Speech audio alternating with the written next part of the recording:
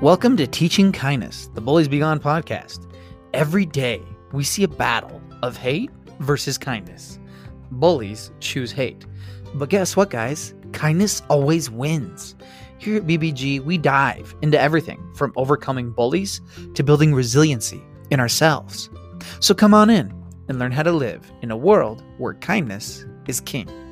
I'm your host, Nate Webb, and let's get to it. What is up, everybody? Welcome back. It is great to be at BBG. Today, we have an amazing episode lined up with child advocate Chris McKenna. He's the founder of Protect Young Eyes, a platform used to educate families of all the apps and platforms that are advertised for kids but may not be safe. He works tirelessly to make sure families are aware of all the apps and platforms that try to fool you into thinking they are safe. If you have kids with smartphones, this is going to be a must listen. But first, gotta pay the bills. All right, everybody, we are back, and I'm so flipping excited for this episode we got here today. As you guys all know, social media and technology, it's so scary right now for the little minds of our children. It's growing ever more important for us to be up to date with what our children are facing. So I'm super excited to welcome our guest today, Chris McKenna. He is the founder of Protect Young Eyes, a website and advocacy organization that shows families how to create a safer digital environment. They're always updating their websites, giving free webinars, and customizing talks for companies, and just getting the best information out there for all you guys. So thank you, Chris. Welcome to the show. Nathan, that was one of the most phenomenal introductions. I want to chop that out of this and just play that whenever I walk into a room. I mean, that was fabulous, right? That was awesome. Good job. I will always be your hype man, Chris, man. So first off, man, how the heck are you? Where are you coming at us from? So I'm doing great. Each day you wake up and take a breath. It's a good day. I am in Caledonia, which is on the southeast side of Grand Rapids in Michigan. Whoa. Oh, it's cold. It's cold. It just turned cold. It just basically November just dropped onto the state like a crazy gray cloud, and we will not see sun again till probably March. It's just the way it is around here. We're like top 10 cloudiest state around. It's a horrible list. And just so much to go, oh my gosh, we're going to be stuck inside. It's going to be gray. We haven't had a winter yet with COVID-19. Oh my gosh, what's going to happen? So y'all are just going to be the most cheerful state on earth. Oh my gosh. Right. Man. So, okay. So tell us a little bit, for those who don't know what Protect Young Eyes is and all that and how it started, what's the story there? Like, how did you get in to Protect Young Eyes? So I was a full-time junior high youth pastor from 2009 to 2016. That was after I left a 12-year career where I was in business advising with Ernst & Young. So called me out of the business world and said, I want you in full-time ministry. And not only do I want you to leave the world of being a CPA, I want you to work with junior high kids. So that's a pretty radical change. And if you think of that time span, 2009 to 2016, that is the rise of portable internet-ready devices, smartphones, and social media. And I'm starting to see kids bring more of it in, parents asking questions. Hey, Chris, what's this new thing called Instagram? If you can imagine a world where Instagram was new. And so I literally, Nathan, all I did was I put together a little closed Facebook group when those were sort of an anomaly, right? I did that way back when, 2014, I think. I typed up a document, which I turned into a PDF that was called the Digital Kids Update or something like that. And once a quarter, I updated this PDF document for what apps were new. What are the kids doing? So when Snapchat became a thing, here's this new app called Snapchat. And I just would periodically drop it into this closed Facebook group. And in 2015, there was a girl here in the community who had been pursued horribly through Kick at the time. Kick was the app at that time, which had all the bad press. It was known for its predatory activity. And there's a young girl that bad things happened to here in the community. And so a large local news station did a segment, talked to a friend of mine who happened to work for the Department of Homeland Security. And he said, hey, you've got to talk to my friend Chris, this youth pastor who's doing this stuff with social media. And so they did a story. It ran right after the Super Bowl in 2015 for 5 days. And that's when people were like, oh, we like what you're doing. Tell us more. And so that led to the creation of the website, because updating a static PDF document got to be difficult. Yeah. Well, we should build a website. So we did that and just started doing talks and doing more and more information. And now, 5 years later, have hundreds and hundreds of pages of content on our website, app reviews, parental controls, trying to keep it up to date. It's difficult to keep it up to date. In fact, Yeah, it is. who I was emailing with today, who identified a couple of things that aren't up to date on the website, which we'll be fixing today. And so that's what we do. And before COVID, it was, Nathan, hundreds of talks. Like I had a presentation team of 5 of us. We did 350 talks last year all over the country and some internationally. And of course, the pandemic changed all of that, and we're pivoting to other ways. Like you said, free online webinars, and we're working on an app that's close and other things just to get into the homes of parents and caring adults, foster parents, grandparents, whoever, so that they can be making awesome digital decisions with their kids. We're not an anti-technology company, very Nope. pro-technology, pro-tech, but let's protect all of us, whether you're 4, 14, or 40, from the parts of technology that just aren't good for us. I love that. I love that. And yeah, guys, whoever's listening right now, none of us are anti-tech. We are anti-technology ruining your children's lives. That's what we are. Yeah. So I don't know. It just felt like technology just kind of jumped on an opportunity. All adults words. There's all the adults right now. And for I don't know, the past 20 years since I was even a kid, I feel like all the adults have this extreme pressure that they feel like that they need to have 18 side hustles and leave their kids at home because of the pressure that they feel. And tech companies were like, we got 1 billion kids at home unattended. Let's suck their attention. And so now we got so many parents that are in denial who don't want to believe there's a problem. Because they're like, no, I did my job. I'm a good parent. This can't be happening. It's not going to happen to my kid. La, la, la, la, la. I can't hear you. And then we got other bunch of parents like you and me and a bunch of others that are like, no, this is a big problem. How on earth do we bridge that gap to bring awareness to those people that are kind of in denial? Well, we just have to keep telling this. It's like anything, Nathan. Nothing feels as real as it needs to feel until it shows up at your doorstep. We see that happening in human nature all the time, right? That there's some amount of numbness that you start to feel when somebody keeps saying things over and over again. Tech is bad, tech is bad, tech is bad, blah, blah, blah. But it's not until it shows up at your doorstep that you go, oh, that's what they were talking about. Now that my son or daughter is addicted to pornography, now that my son or daughter received this inappropriate message, now that my son or daughter is exhibiting all kinds of emotional signs that I am concerned about because he or she doesn't seem well adapted and doesn't interact with friends and is emotionally distant and is constantly in his or her room just consuming hours and hours of social media, and I don't recognize my child anymore, right? Those are the things that are the unfortunate too late wake-up calls. Right. And so I want to be in a space that invites people in, that casts a really wide net that says, hey, listen, I'll say it, whether you are 4, 14, or 40, your technology doesn't care about your life. It cares about your attention span. It cares about your engagement. It cares about if it has some monetization attached to it.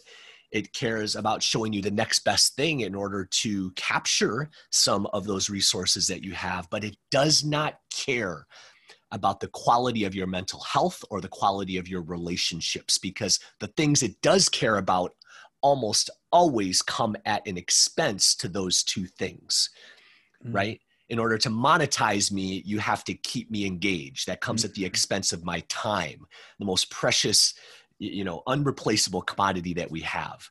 If you want to polarize me with an algorithm that constantly feeds me my biases because of what I'm clicking on, you keep feeding me that. So that then takes advantage of my mental health and takes advantage of my emotions and gets me thinking certain ways, which may not be healthy, right? And the same is then true of the third part, which the internet tends to do, and that is exploit. So, right, it has exploitive tendencies, monetization tendencies, and exploitive tendencies. And that gets to our children, whereby kids are constantly finding themselves, both by parental decision and by applications that don't care about them, in digital playgrounds that are not safe for them. These are apps created by adults and for adults. Therefore, it exploits what is always an underdeveloped prefrontal cortex in children. You know these things because you live and breathe child development, right, Nathan? Yeah. You know that the brain develops back to front. So we put them in places that demand wisdom and discernment and forethought into how this is going to impact my life. And yet neurologically, they're not capable of judging this situation with wisdom and foresight and how's it going to impact my life. I would argue that that is definitely technology's fault. They need to carry some of that, but that is the parents' fault too, for being mad at kids who are making bad decisions on Snapchat. They For don't reals. chance against Snapchat. That's sometimes our fault. For reals. 100%. Like I kind of chuckle when I hear a parent that like when they're get mad at their kid for like they looked at porn or something on Snapchat or Instagram. I'm like, they used the app for its intended purpose. Like that's what it was created for. So maybe we should reevaluate why they have the apps they have, or at least educate ourselves onto what those apps contain. Because I mean, there's like next to no accountability for tech companies, for the platforms, for what goes down on their platform. Right. And so it comes down to, the parents being super vigilant so they can be educated. And you guys, oh my gosh, you guys have been fighting so hard to protect kids from the horrible things. You guys are real life heroes. And if you guys have ever heard Chris, like I've watched a couple of your webinars, I've listened to a couple of stuff. His energy and passion is insane. Like, I don't know what you put in your fuel tank every day, but I would like a little bit of it. We run on some similar stuff, but man, holy crap. You guys need to listen to what he does. So you've actually gotten down to the nitty gritty with the research on all the apps and the games and the platforms. I mean, there's hundreds of app reviews and different platforms over on your guys' website. What have you found to be consistent across these platforms produced by big tech? Like we talked about, they don't care about the kids. Like, what has been consistent? Well, what's consistent is engagement is king. And if our young people are going to learn how to use these applications well, it requires a consistent daily intentionality from parents to show them how to do that. There's no such thing as set it and forget it. There's no such thing as one talk. There's only persistent and consistent talks, because again, neurologically, it is incredibly difficult. I don't want to use absolutes like impossible or never, but it is incredibly difficult for the very, we'll call it in process brains of tweens and teens to consistently make good choices inside of these applications, unless they are a super duper unusually special kind of kid, right, or have super duper involved intentional coaching. I've been teaching you for 5 years how to use social media. I've talked to you about pornography since you were in kindergarten, types of interactions with their parents, so that when they're in those places and confronted with those interactions and have friends around them that are in those places and confronting them with those interactions, they have years of words and influence from their parents flowing through their brains and in their decision making to go, you know what, man, for like the last 7 years of my life, my mom and my dad have let me know that getting involved in looking at those types of pictures or making that kind of choice isn't good for me. And so I, on my own, am going to make a choice not to. Like, that's the promised land, right? Like that's the spot we want to be in, but that does not happen. No. Easily. It's so hard to do. And so that's where it's on us as parents to start early and be more persistent and consistent than the whispers and the algorithms of YouTube and all the others. So yeah, no, Ah, yeah, I totally agree with that. What am I saying? I agree. Um, says the guy who knows. No, but something that I've noticed, like with what you're saying, is like attention is all that they care about. Your attention and your money, and like if you're not going to pay attention to what they're doing, they're going to suck all the attention and life out of your kids, especially if they have undrained like free access. Um, so I saw an article semi recently that Apple made over $1 trillion during the pandemic. Like it took them like 34 years to make their first $1 trillion or whatever.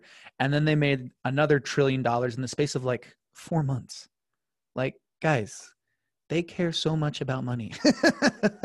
And so I laugh because I see so many apps like Snapchat was that way, TikTok was that way, where they're rated for like young kids on the app store. It says like rated for 12 and up or like 8 and up or stuff like that. How often, if ever, are those ratings actually like real and like actually reflect what they sell? So a couple of things in case people are going, holy cow, $1 trillion is a big number. It is. And so 2 years ago, it was Apple's market capitalization hit $1 trillion. Okay. But it took them less than 2 years to get to 2 trillion. So they are now an organization with market cap of over $2 trillion, right? I think it's like that's a two followed by 12 zeros or something ridiculous. So the pandemic has been very good to that organization. Back to the question about apps and app ratings. And so this was something, Nathan, that we started to dive into. I was just sending an email about it this morning back in December of 2018. So there are two primary channels through which we buy our applications, right? Google Play and the Apple App Store. And they have ratings processes, different ratings processes that are in each of those places that produce a lot of inconsistencies for parents. So that's difficult, right? If you're looking here or here and you're seeing, well, this is rated teen over here and this is rated 17 plus over here. Or in the Apple App Store, I see that Snapchat, Instagram, TikTok, all of them are rated 12 plus, which is like barely seventh grade. But a law passed in 1999, the Children's Online Privacy and Protection Act, says they have to be at least 13 because that's quote unquote, supposedly the digital age of adulthood. Apple, what does that mean? And so there is just rampant inconsistency. There is rampant lack of transparency in what the descriptors are in the App Store. And so the reality is one of the main reasons Protect Young Eyes exists is to fix those problems. I wish our app reviews weren't necessary, Nathan. I wish that I could delete that whole section of our website if the app descriptions in both of those app stores were consistent, were accurate, and were accountable. I wouldn't be necessary. Right. So that's why we exist, is to fill that gap between the little bit of generic, inconsistent information. Twitter was rated 4+ for a decade, even though rampant prostitution and pornography was all over that app. It took a long time for Twitter to have its rating changed. Now, I could be wrong on that decade. We'll say years before it was changed to 17+, which but it was rated for 4-year-olds? Was rated for 4+ in the App Store. So the App Store, we'll call it a rating suggestion, but please do your research. And that becomes problematic because some of the parental controls on iOS, for example, the screen time parental controls, you can set where you want the download age to be. I can say that I only want apps rated 12+ and below. Well, if 12+ means content that probably isn't appropriate for a 12-year-old because of some inconsistent, inaccurate rating system, then it really undermines the accuracy of those parental controls, if that makes sense. Totally. Oh my goodness. Cause yeah, I see ads all the time for like over sexualized games like Episode and things like that. And they're rated like super young. And like, if a parent sets like, oh, I'm good. I just set one and done. I set the parental control for 12 and up. We're going to be good. Yeah. Your kids is going to get Episode. By the way, guys, it's a pornographic game. Just stay away from that crap. We're going to just put that out there. But yeah, up until now, like what you're saying, like tech companies are not accountable for any of those inconsistencies and anything that happens on their platforms. But recently, you and your friends have been trying to change that. Tell us a little bit about the Earn It Act and how it is going to help protect kids. So back in July of 2019, I spoke in front of the Senate Judiciary Committee on a panel of 5 experts around protecting childhood innocence. The result of that were a few other hearings that have taken place, which has then created the Earn It Act, which is legislation that sits in both the Senate and the House currently. There are versions in both sides of Congress. And the Earn It Act does a couple of things. First and foremost, what it does is it tries to create a more accountable system for creators of online technologies when it comes to child sexual abuse material. Okay, what has commonly been referred to as child pornography. But the other thing that the Earn It Act does is it changes the definition to child sexual abuse material throughout the legal code, which is significant because it describes what it actually does. Child pornography describes what it is. Child sexual abuse material describes what it's doing to children, and that is significant. It's subtle, but it's significant in the world of those of us who care about preventing the exploitation of children. The other thing that it does is it creates a board of individuals who will have the ability to determine what certain best practices are that interactive computing companies need to have in place, right? This is not uncommon. I used to be in business consulting, as I said, with Ernst & Young. And so we all remember, if you're old enough to remember what happened with Enron and that fallout, because there was a lack of internal controls related to financial reporting. Therefore, they submitted a bunch of fraudulent information as a publicly traded company. And so the Sarbanes-Oxley Act comes in and it tries to fix that with a system of internal controls that now organizations are accountable, et cetera, et cetera. I did that for a number of years. This is trying to create a set of standards whereby we go, okay, app creator, here are the standards that we believe can be used to best protect kids. Please put these in place, right?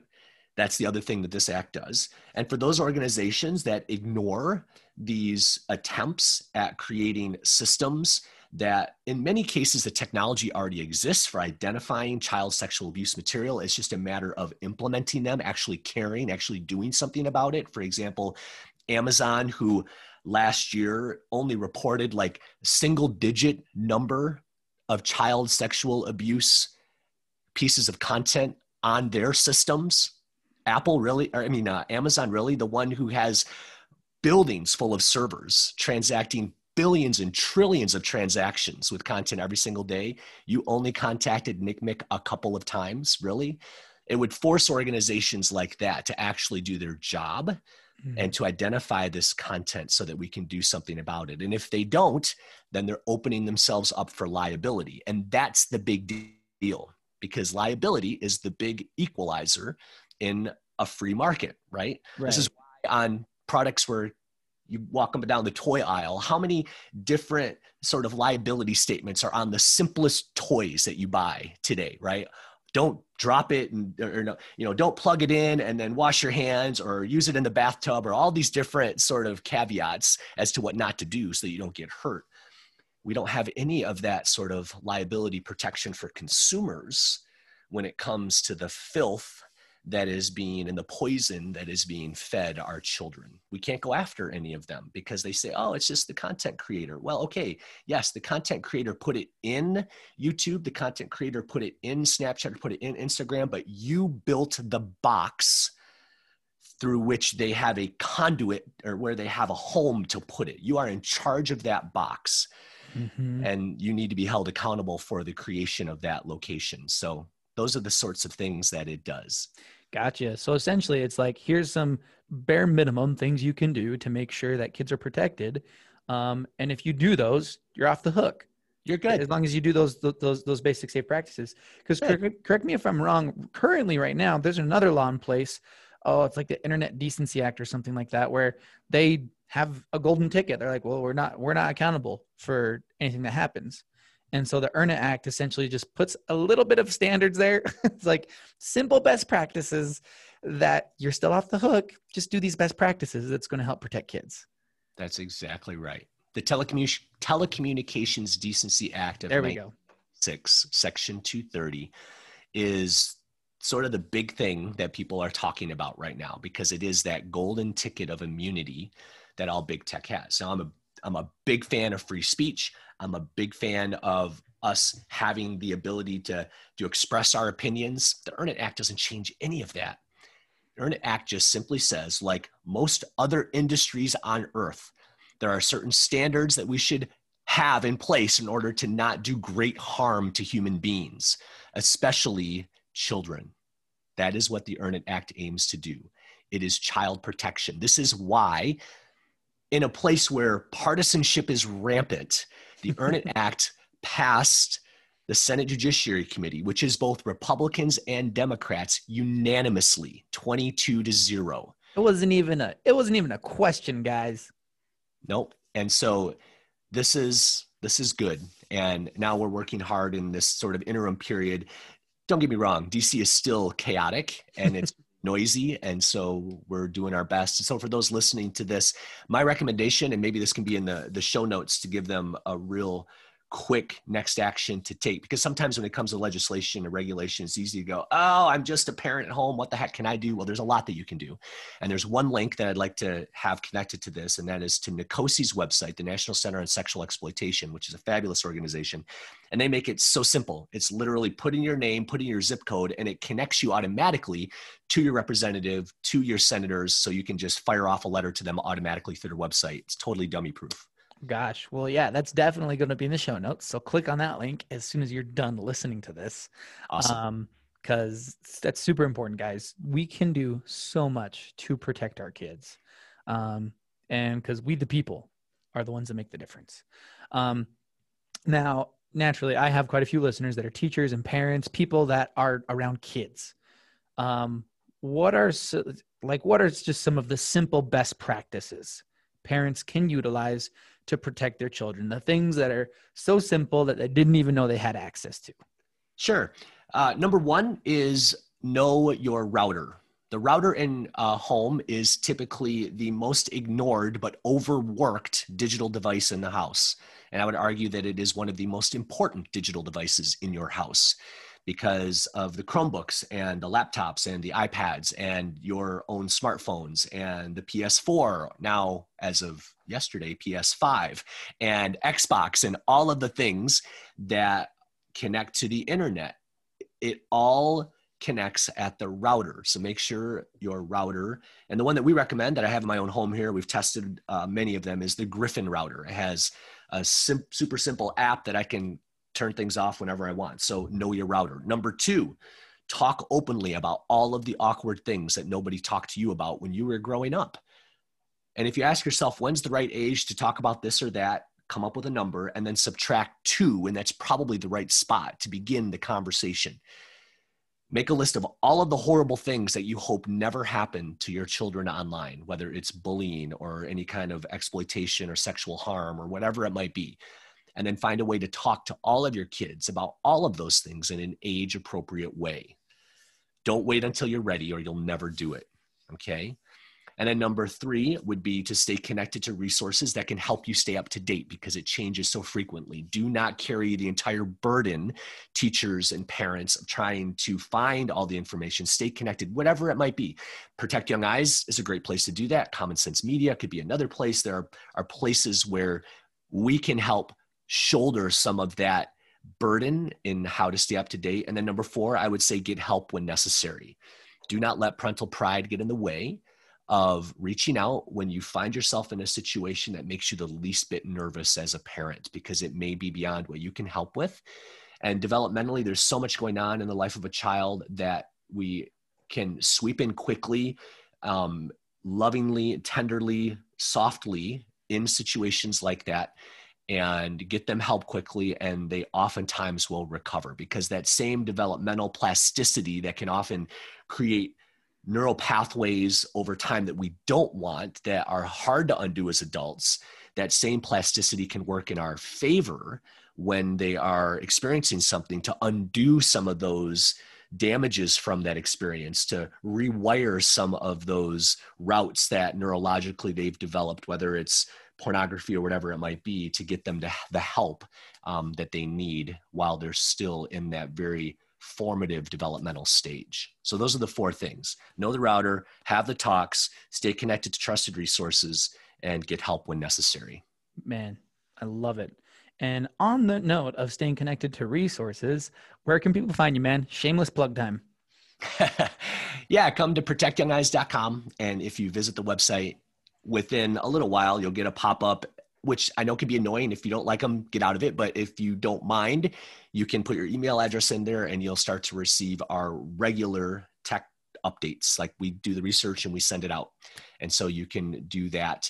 That's probably the best and easiest way. Our social media platforms are pretty active too, both on Instagram and Facebook. That's another way. If you prefer another way, you could simply pull out your phone and whatever you use to text, just put in the number 66866 and type the word protect, and you'll automatically be able to add your name to our newsletter just through a text message. So website, social platforms, or text the word protect to the number 66866. Awesome. Awesome. And that, all that is going to be in the podcast episode description. So you guys can see how you guys can get in touch with Protect Young Eyes. So you can be connected to those resources. Holy fetch. Thank you so much, dude. This has been such a golden episode. So many good things that parents need to hear. A lot of people are like, well, why are you diving down this route of social media? Like, bullies be gone. I'm like, the biggest bully on this planet is social media. Nothing has done more damage to the self-confidence and self-esteem of our children than social media. And parents, we need to be educated so that we can protect our kids from this bully.